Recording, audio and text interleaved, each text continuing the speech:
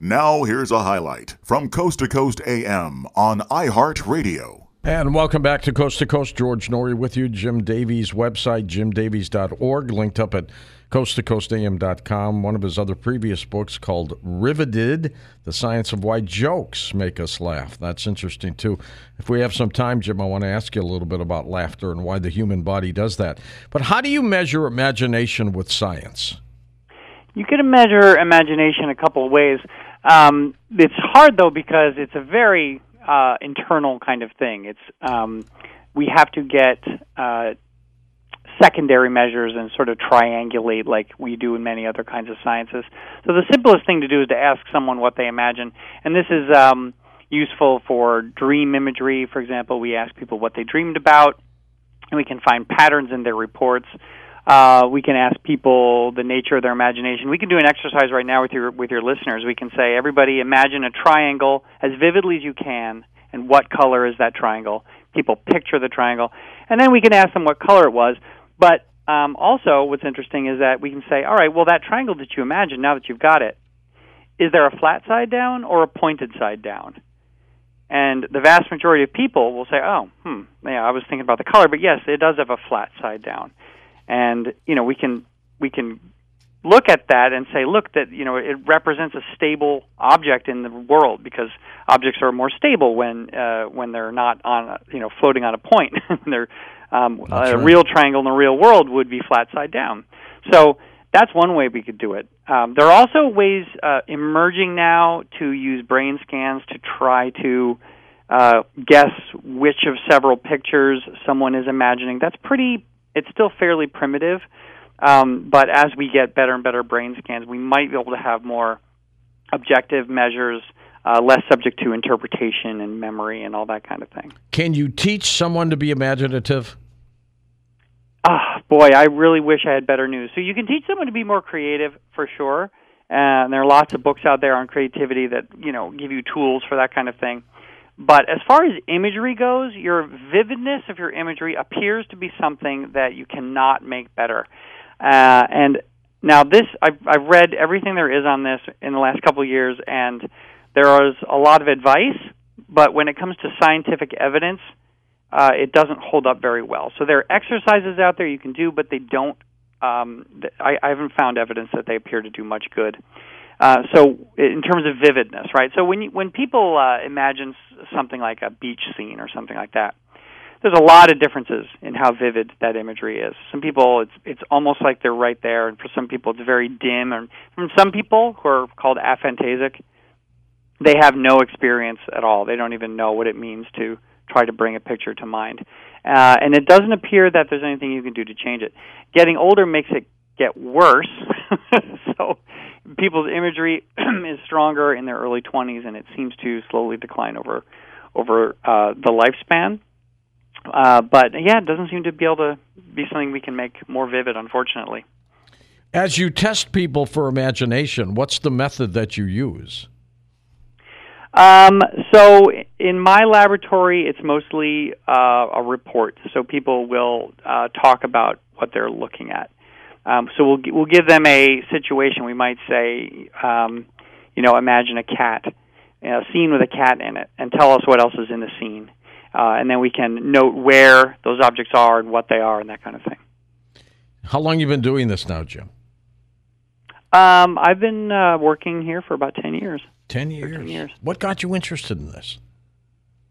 Well, when I was in graduate school doing my dissertation, my advisor at Georgia Tech, Ashok Goyal, recommended, and also Nancy Nersessian, both cognitive scientists, recommended that I study visual problem solving. How do people picture things in their heads to try to solve problems? And when I would talk to people about this, they would say, where do these pictures come from? And I'd say, nobody knows. So when I became a professor, I thought, that's what I'm going to tackle. I'm going to try to figure out, when people imagine a scene in their head, how do they pick those objects? Where do they go?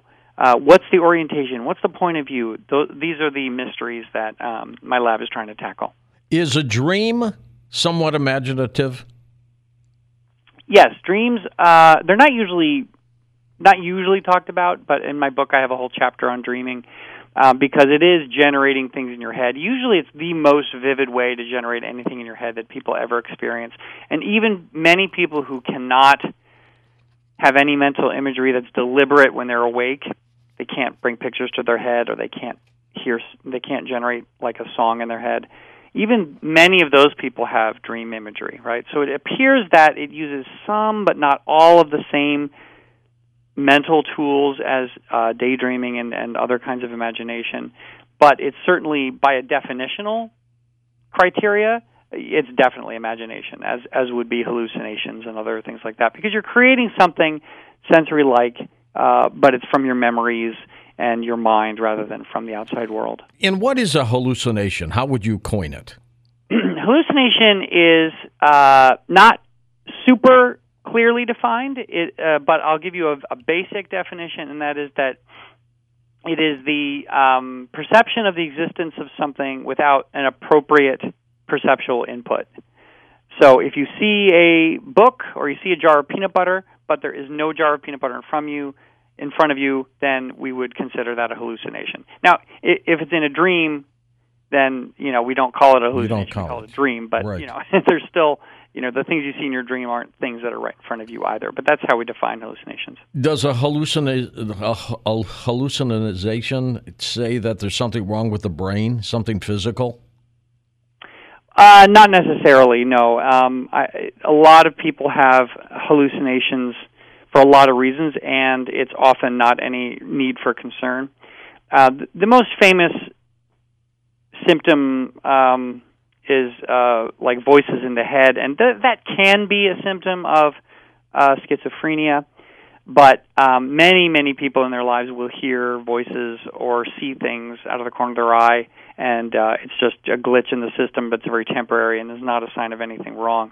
This is particularly true in states of semi-wakefulness, so when you're falling asleep or when you're just waking up. Frequently, I will, maybe not frequently, but many times in my life I've been trying to fall asleep, and I've thought I heard someone say my name, or I thought I hear the door knocking, and that's a particular kind of hallucination called dream intrusion, where you're half awake and half asleep, and you mistake something in a dreamlike state for something in the real world. I will sometimes wake up to a doorbell ringing, and there's nobody there.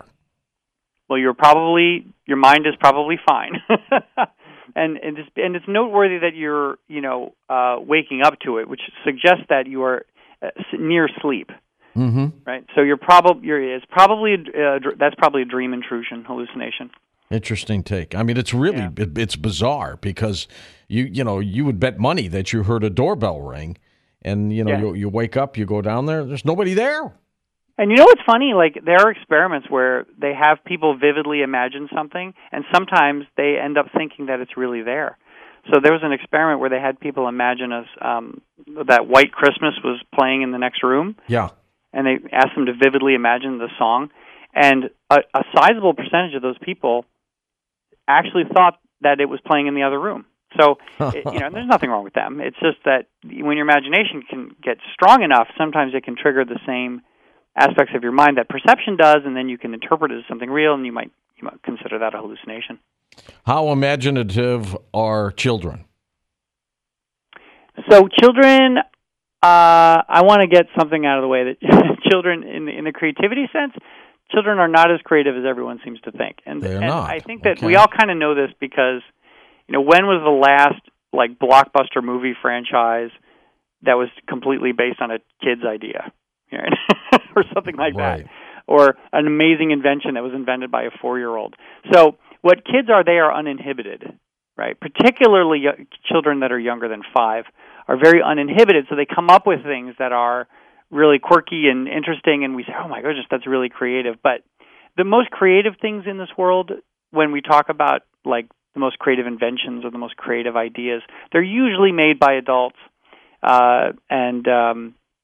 so kids aren't super creative in that way. Now, in terms of imagination, they engage in it a lot, particularly before the age of 5 in what we would call pretend play. And this is something we all know. Children playing games that don't really have rules. They're just sort of like simulating real life or a fantasy situation. They're sort of living it out, right? And this involves taking objects from the real world and imagining them as different things. So this is an interesting use of imagination. I often think about imagination like you're just lying there thinking about a beach or something, but a lot of the times we can imagine something as someone else, like a banana as a phone. And the child knows that the banana is not a phone, but they are pretending that it's a phone. Or, they make a fort out of the cushions of the couch or something like that. And that they're engaging in imagery and imagination, and they're probably rehearsing how to behave in social situations and how to escape danger and all the other reasons that we play. And that we find that very charming. And the reason we associate imagination with children so much is because we grow out of that stage. By the time we get to ages 5 to 10, where children sort of naturally become much more interested in games with rules and trying to negotiate the social world in terms of rules, right? So you'll often find, 8-year-olds, but 4-year-olds will just play and have no rules or whatever, and then 8-year-olds spend half the time arguing about what the rules of the game are. What if the kids have imaginary friends? Maybe it's possible there's really a ghost in the house.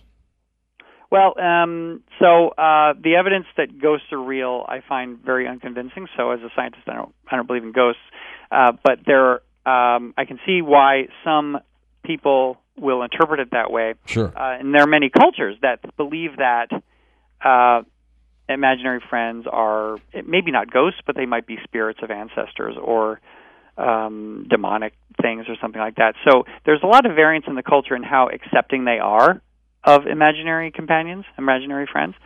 But in our culture, parents tend to think it's a little strange to have an imaginary friend. They try to shut the kid down, don't they? Well, early on, often it's acceptable, but by the time they're 8 years old or 10 years old, they start to think it's a little abnormal, and children sense this, and you know what happens? They go dark. So many children still have their imaginary friends when they're 8, maybe even into their teens, but they will just not tell their parents about it because they sense that it weirds them out. But it's not a hallucination, actually. Imaginary friends the kids know that they're imaginary. They do not have any trouble distinguishing fantasy from reality. And this is something that parents worry about, but there are a couple things really interesting about this. One is that parents also, to the same extent, have trouble distinguishing fantasy from reality, and you can see this whenever they watch a horror movie, and they get terrified. You could legitimately ask them, why are you scared of a movie? Do you have trouble distinguishing fantasy from reality? Of course, the movie, and this is what I wrote about in my first book, Riveted, movies can affect your emotional state, and it bypasses your rational thinking, right? So even though you know that it's just a movie, you're still frightened by the imagery. And to the same extent, children know that their imaginary companions are not real. In fact, when researchers talk to them, they'll ask all these questions, and sometimes the kids will say, it's not real, right? Because they've never been asked by an adult so many questions about the imaginary companion. But yes, they can get emotionally involved with their imaginary companions. They can have them as friends. They can be disappointed when the imaginary companion can't go with them to the park or something like that, which makes parents sometimes think they can't distinguish fantasy from reality. But they're just emotionally involved. Well, believe this or not, but I got a call years ago on Open Lines where a little girl had an imaginary friend in the house, and she kept talking to her parents about it. And finally she said, Betty's not going to be able to come anymore. And they said, why? And they said, well, she died. And they said, what do you mean she died? And they found it to be kind of frightening, right? Your little kid's talking about that. And she said, well, Betty said that she was killed in the house here, and they buried her here. And she kind of pointed to some boards, and the parents really freaked out, Jim. So apparently they called the cops, and they came and pulled up the boards and found the bones of a little girl. Yeah. Now that's weird. Yeah, it's a weird story. It's hard to point to independent events and know what happened there. I can say that imaginary companions, when children do abandon them, and they eventually do, they do without any fanfare, or they will often say that that they just died. They're gone. Right. As attached as they get to them, they often do not mourn their passing or anything like that. They move on to new imaginary friends or none at all. But you don't always find bones in the house, that's for sure. No, yes, thank goodness. If you could do anything with imagination, what would you do? And where I'm headed at with is, can imagination change the direction of the planet? Can it change the mindset of people? What can it do? Yeah, imagination. I think that people can be really limited by their imagination. Of course, it's the key to a lot of invention and creativity, as we talked about. But also, they're restricted by their imaginations. If you look at the history of inventions, it's really interesting. When the first cars were created, remember what came before cars? They were carriages pulled by horses. Right? Horses, that's right. And the first cars and the first trains looked a lot more like horse-drawn carriages. And that's because people, one, had a hard time imagining what they maybe should look like or could look like, but also people are kind of not accepting of things that don't look like how they expect them to be. They will reject something that looks too weird or too different. So there often needs to be a gradual change. I see this now with how people imagine automated vehicles. When they think about self-driving cars, they basically picture, like a Honda Civic or whatever that drives itself, instead of a moving office or a hotel room on wheels or a single passenger, very sleek, that can just bring you, zip through the traffic in between cars because it's so tiny. It only needs to bring you to work and doesn't need a trunk, doesn't need this and that. And it could be that we're going to have a huge variety of automated vehicles that are rented as needed rather than, you just having a Honda Civic, right? So people's ideas about what the future is going to be like can be limited because imagination, George, basically imagination is only from your memories. And you can only recombine things from your memories to create imagination. And as such, experience fuels your imagination, but also can restrain it because you can only imagine what you know. Will computers ever imagine? Oh, they're already doing it. Really? Oh, yeah. Like people? Anybody who's played Diablo, for example, a video game from Blizzard that was popular, it's got two versions out, uses something called procedurally generated maps. So the computer, the software, when you start the program, makes up a dungeon for you to go through. And that was never made by any person. The programmers made up rules and that kind of thing, but it's a completely new, completely imagined dungeon. And lots of video games do that. Fascinating. Listen to more Coast to Coast AM every weeknight at 1 a.m. Eastern and go to coasttocoastam.com for more.